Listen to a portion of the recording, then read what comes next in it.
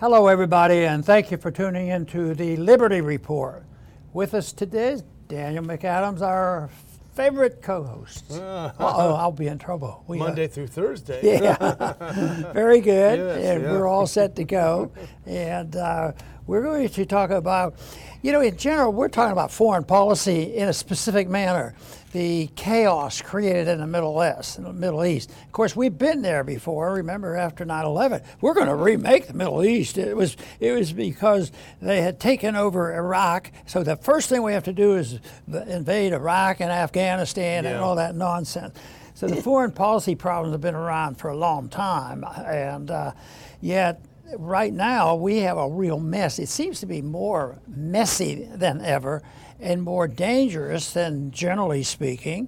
They haven't pointed to nukes yet, but they're capable of it. At least the threat is out there. We have submarines floating around Iran and telling them you better behave because we can take care of you. And so there's been a lot of that, but the big thing is the fight between the Israelis and the Palestinians. And that's been going on for a long time.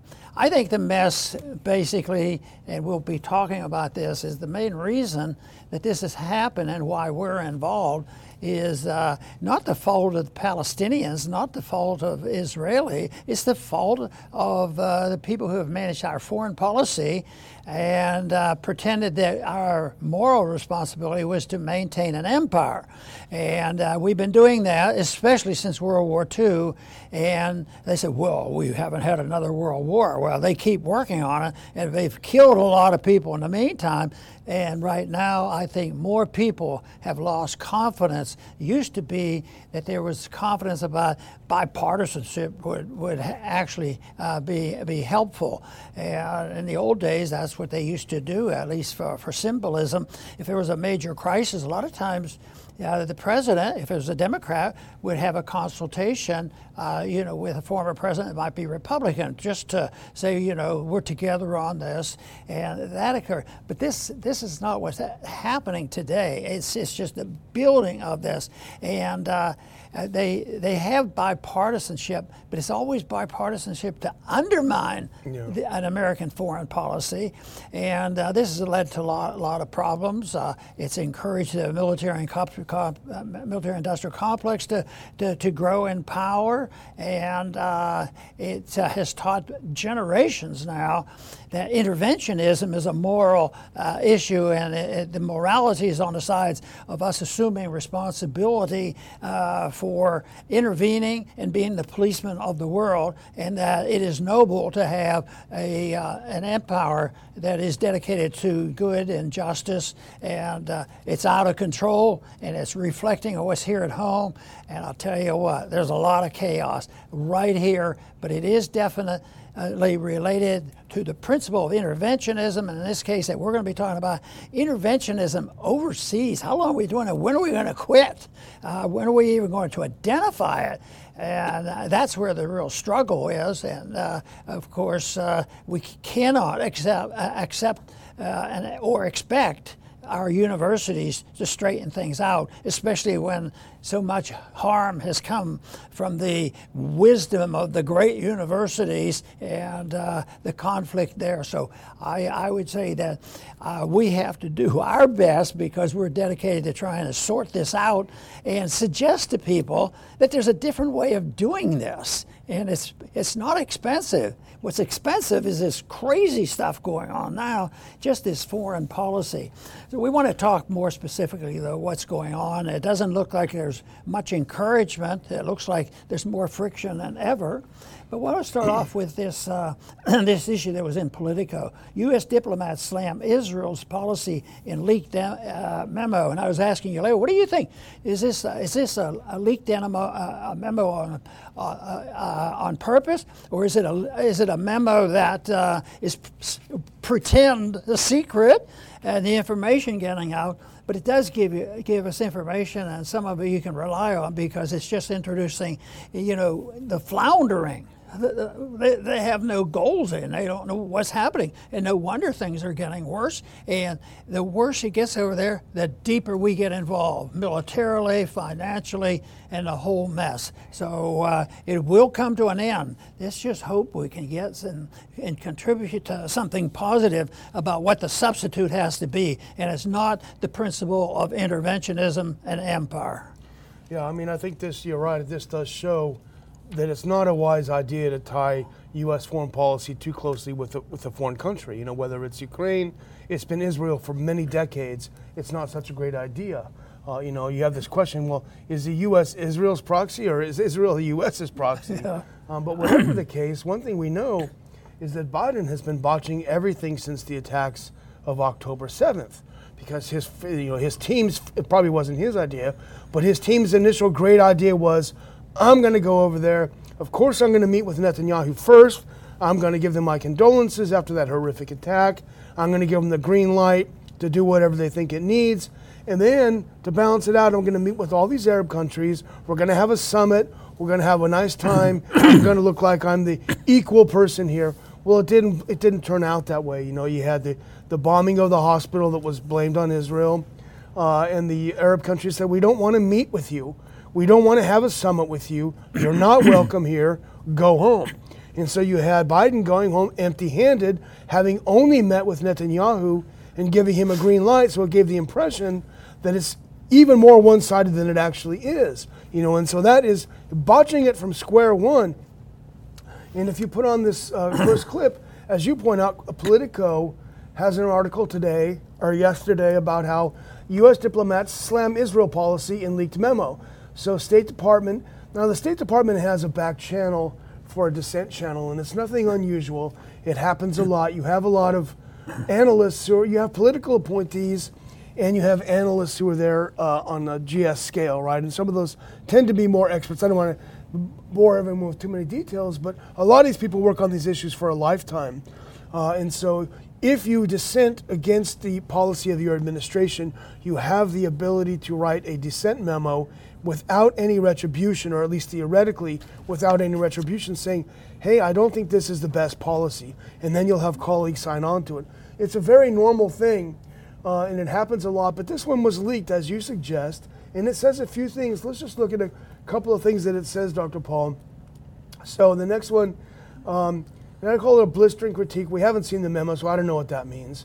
But it's a critique of the Biden administration's handling of the Israel-Hamas war in a dissent memo, arguing that U.S. should be willing to publicly criticize the Israelis. Go to the next one. Now, here are the two key requests of the memo. The U.S. support a ceasefire, and that it balance its private and public messaging toward Israel, including airing criticisms of Israeli military tactics and treatment of Palestinians that the U.S. generally prefers to keep private. The gap between America's private and public messaging, quote, contributes to regional public perceptions that the U.S. is a biased and dishonest actor, which at best does not advance and at worst harms U.S. interests worldwide. So that's what you have in this memo. And they go on to concede that, of course, Israel has a legitimate right and obligation to seek justice against Hamas for the 1,400 dead.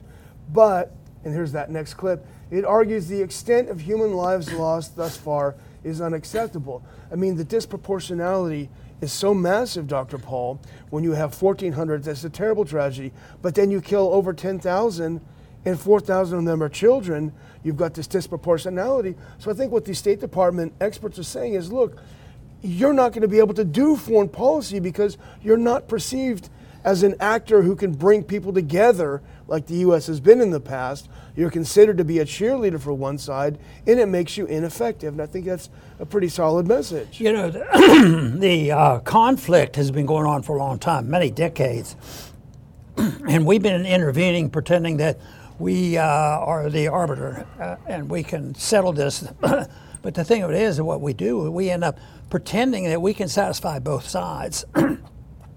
And you can't do that. All that does is antagonize and make things much worse.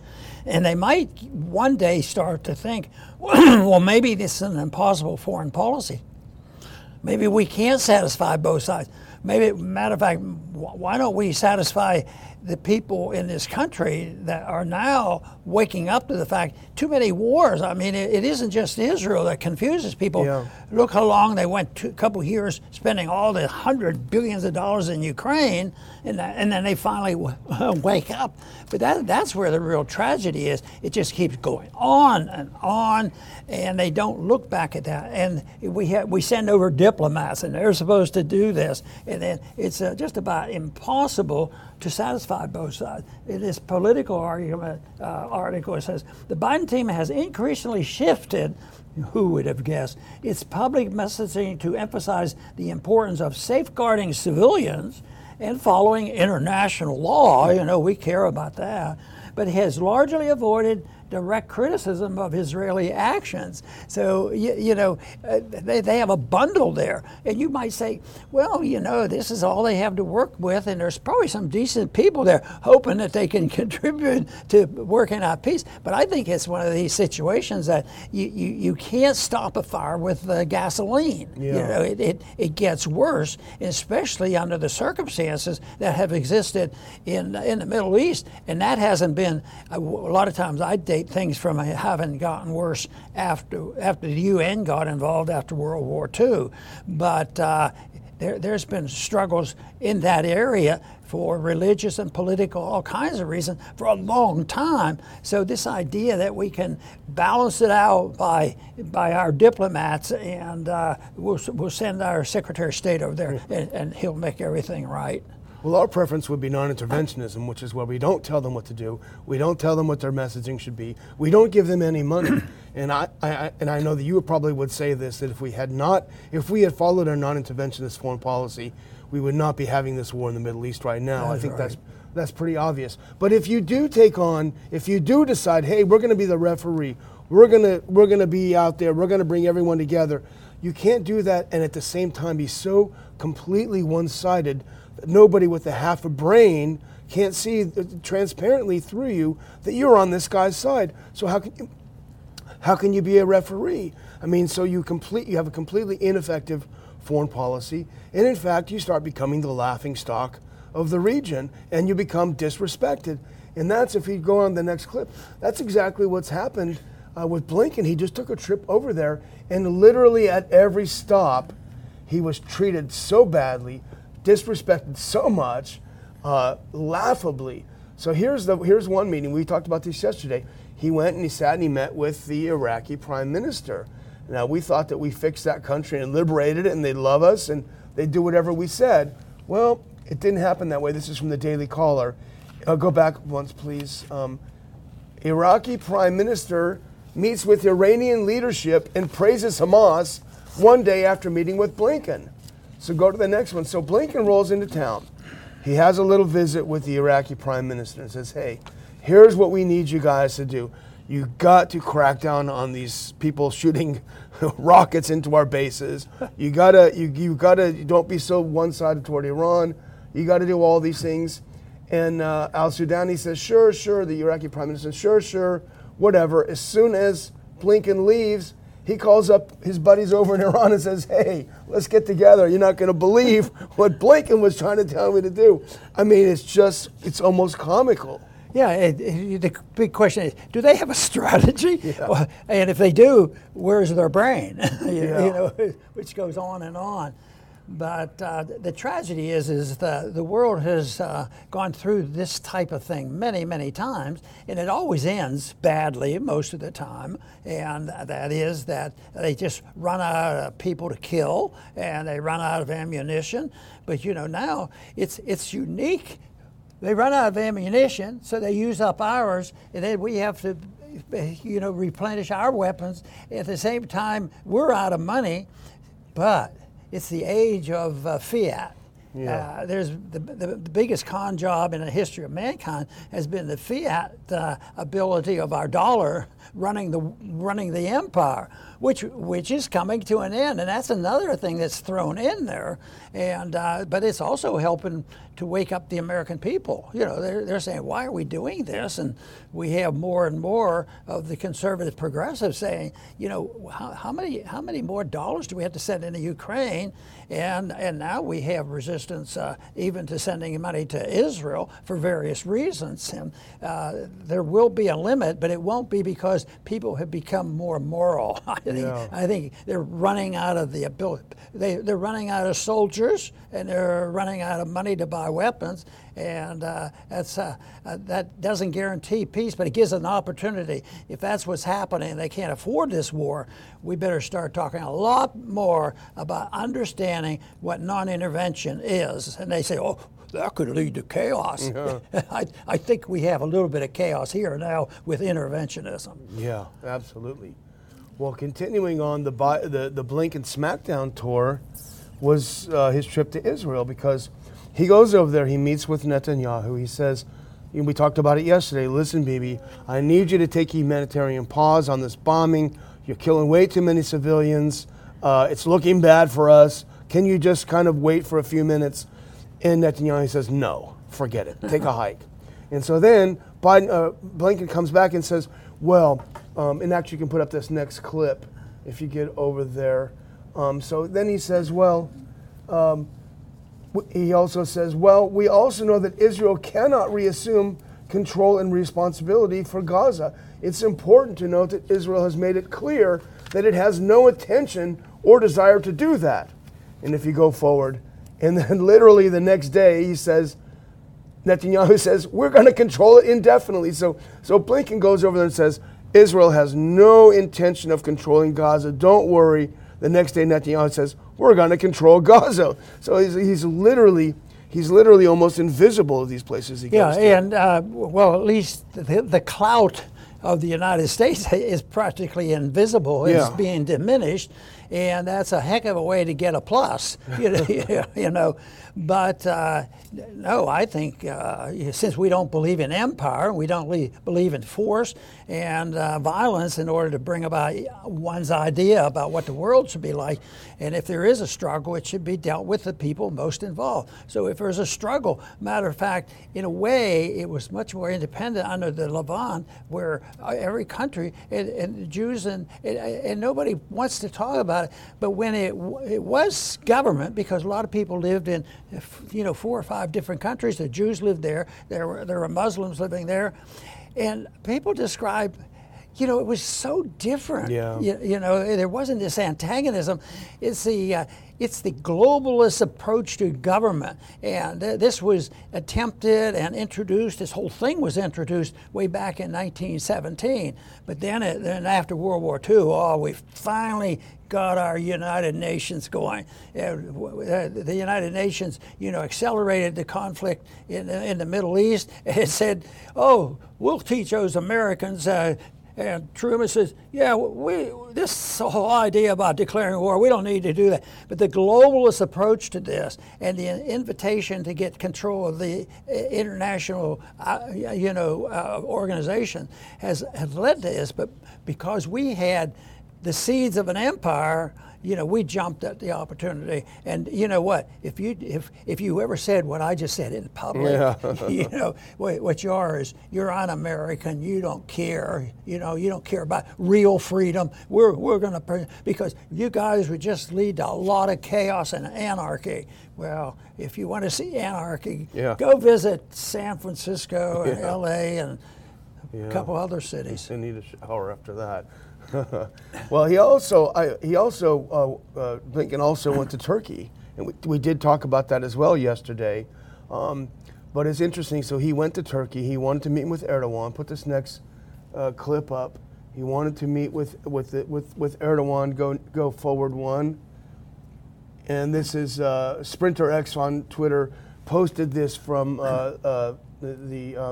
the Figaro, the big French conservative newspaper. Erdogan has closed his door on Blinken. U.S. Secretary of State Anthony Blinken had hoped in vain for a meeting with President Recep Tayyip Erdogan. As a result, he had to be content with communicating with Foreign Minister Fidan and fly away a few hours. So he rolls in. No one meets him at the airport. We talked about that yesterday. It's like, the third in command of the public works services or whatever comes to meet him. He gets there. He wants to meet with President Erdogan. He says no. Erdogan is up there in Ankara hanging out, doesn't want to meet with him. And in fact, Craig Murray, who was the British ambassador to Kyrgyzstan, I believe it was, he had a tweet on it, if you go to the next one, about what happened. He recognized, he says, in terms of diplomatic practice, Turkey's decision not to greet Blinken at the airport and not to see him off there is a very strong rebuke. In 22 years as a diplomat, I never saw such a precedent. So that is incredible. I won't read the last part, sort of funny, but go to the next one, and here's it. While he was there, they were actively trolling him. Now here's a picture of him sitting with the foreign minister. Diplomatic insult. Turkey trolling U.S. Secretary Blinken during the visit. Ankara placed a replica of the Al-Aqsa Mosque on the table next to Blinken during his meeting with the Turkish foreign minister, forcing Blinken to have his photo taken next to it for all the world to see. That is so clearly symbolic, and you can see how awkward Blinken is looking sitting next to a replica of the Al-Aqsa Mosque. So anyway, that kind of takes care of his trip to the Middle East. That doesn't bode well for a good outcome at the end. How are they going to get together now, and who's going to run Gaza? Why don't they let the people who live there decide how to do it? Something odd like that, rather than thinking that everybody gets their axe to grind and go out there and they're going to organize, and we'll get our authority from the globalist organization, and the UN can sort it out, and the military-industrial complex can make sure that everybody has a job, that kind of thing. So finding out exactly who's going to run it, I don't think it's going to be very easy to decide, because it's going to be up for grabs. And we already see the argument, between our government and Netanyahu. But somebody said, well, Netanyahu doesn't seem to be very cooperative. Somebody said, well, why don't we just say, you either do it or your allowance is cut. Exactly. You don't get any more allowance. You don't get any more of your $4 billion a year. Or that $14 billion they're trying to give him. Yeah. Well, that's the other thing that happened to Blinken, by the way, I almost forgot, is he met with a group of Arab leaders, the Jordanians and the UAE and a few others, and he said, okay, guys, I've got a great idea. After this, what we need to do is you guys need to put some peacekeepers into Gaza. And they said, are you crazy? We're not going to do that. That's the stupidest idea we've ever heard of. We want a ceasefire. People are getting killed, and you're talking about something 4 or 5 steps away. Just get out of here. It's just he's not thinking about what anyone is thinking about, and I think that reflects a little bit on some of the polls we've been talking about Biden not looking that great in the polls. And actually, you can put that next one up, because this is a new YouGov poll. Here we go, Dr. Paul. So for president, Trump is up 3, 51% to 48 in Biden. Among independents, very important, he's up by 10 percentage points, 54 to 44.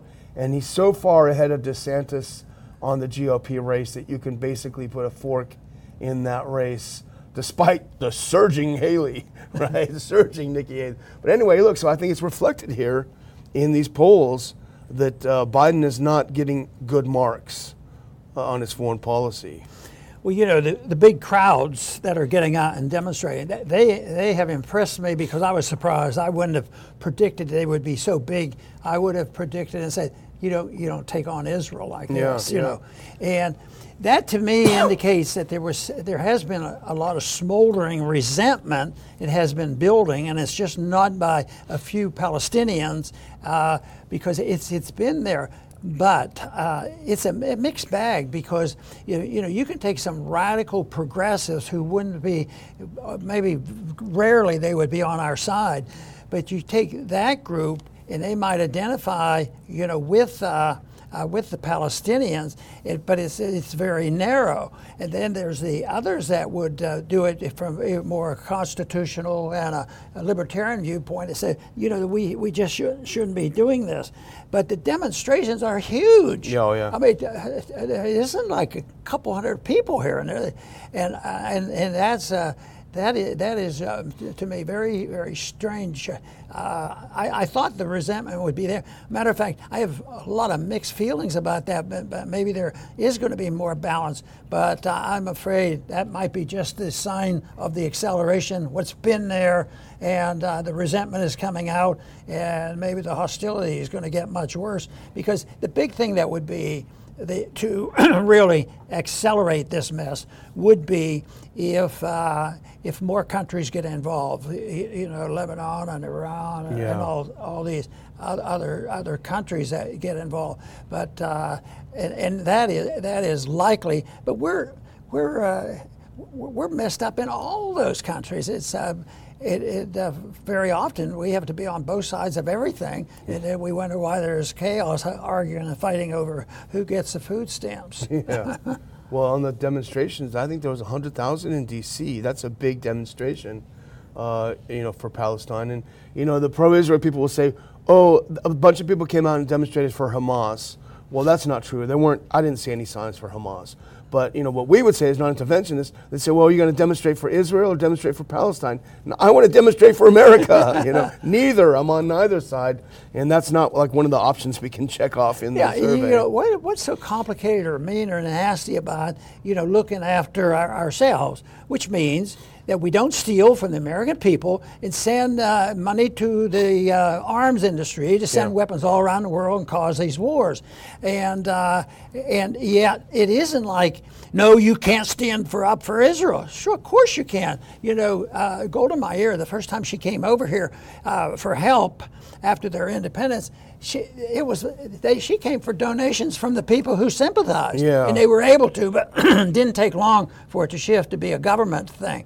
So whether there's a lot, I don't know what the number is for Palestinians in this country. They probably outnumber the Jews right now. That if they want to help, send over the help, but at your own risk. And this to me sounds like it's an easier way to do it. You don't take away the freedom of people who support. They can send their dollars or whatever they want. I have the one exception on that. If you have a legitimate invasion of this country or a threat to this country, and it was seen that you should have a declaration of war, I can understand strategically. You don't say, well, oh no, if the fascists march in, you can't fight them or something like that. No, there's ways to draw a line, but the lines they draw today have nothing to do with reality. Yeah. Well, I'm going to close out. I think we've exhausted our time limitations. The Biden administration's policy is in shambles in the Middle East, and it's a danger for all of us, I think. But I'll just close by thanking all of our viewers. Please hit like if you're watching the show right now. Please subscribe if you're not subscribed. Make some comments. Let us know what you think. Let us know where we're off, or if you agree. We always like your input and feedback, and we talk about it off camera, so we appreciate that as well. I'll turn it back over to you, Dr. Very good. Paul. And the group, the Responsible Statecraft, had sort of a summary of what we've been talking here and why there's so much danger. And their headline to them summating it is, U.S. is barreling toward another war in the Middle East. Well, the war is going on, and I think when you read this, it's a big one, a big war. And that to me is so unnecessary, but I don't think they even deal with it, and there's so few in Washington that'll entertain the argument and debate and an explanation or look for somebody teaching this. Sure, there are libertarians and there's constitutionalists and there are progressives who believe in the basic principle of non-intervention, us minding our own business and working hard to get along with people, believing that free trade is a benefit to bringing people together. And we had a little bit of a boost on that at the end of the Cold War, but I was so disappointed, he eventually just quit because of our policy, because of NATO. They got involved and created an enemy, with the Russians again, and then also with China. It just goes on and on. So that to me is a real tragedy. But the principle of the principle that people use is bipartisanship. But right now we have a Foreign Affairs Committee in the Senate that Michael McCall and Meeks Meeks is the minority leader in the committee, and they're bosom buddies. I mean, they don't disagree with anything that I remember of, and so it is bipartisanship. People think bipartisanship solves the problem. I think it makes it worse. I think each side has to give up something they believe in, and there's no principle left. Each one, when you do that, you give up. If you take a budget and you're able to reduce it by 10% and call it a victory, well, what if they're doing some monstrous thing like fighting a war? Oh, well, we reduced it by $10 billion because we padded it and made it too big, and it looks like we've cut something. No, that doesn't work. And that's what we have to, get people to understand. And when I went to a lot of the universities and talked to a lot of young people of all political factions, they seem to understand it much better than if you go to a town where they build weapons. There wasn't as much reception there. But there's no reason in the world that we can't ignore some of the good things happening, because I think there are a lot of people who are waking up. I cite the fact that people did wake up finally after the lockdown on COVID, but we have a long way to go because there's a lot of people out there that have been brainwashed into believing that you have to have government to solve the problem. People say, oh, if you have no government, you have chaos. Look at the chaos we have already. The chaos is there. Oh, there'll be no government at all. No, you have self-government, you have local government, you have spiritual governance. You don't have the dependency that is required to get your share of the loot by doing exactly what the government tells us. And that becomes, a nation of zombies. Well, the government says you should take 15 booster shots because the flu is coming. That nonsense that goes on, just propaganda. And then if you if you criticize it, then they go after you and you take your medical license away from you just because you want to have a discussion. So I think the principles of liberty are not difficult to understand. It's very clear cut, and the benefit from it is so overwhelming compared to the authoritarianism that comes with the people who say, I know what's best for you. Well, I think there should be a position that we understand that I don't know what's best for you, but I want you to make up your own mind, but don't hurt anybody, don't steal from anybody, and mind your own business, and we'll mind our own business. I want to thank everybody for tuning in today to the Liberty Report. Please come back soon.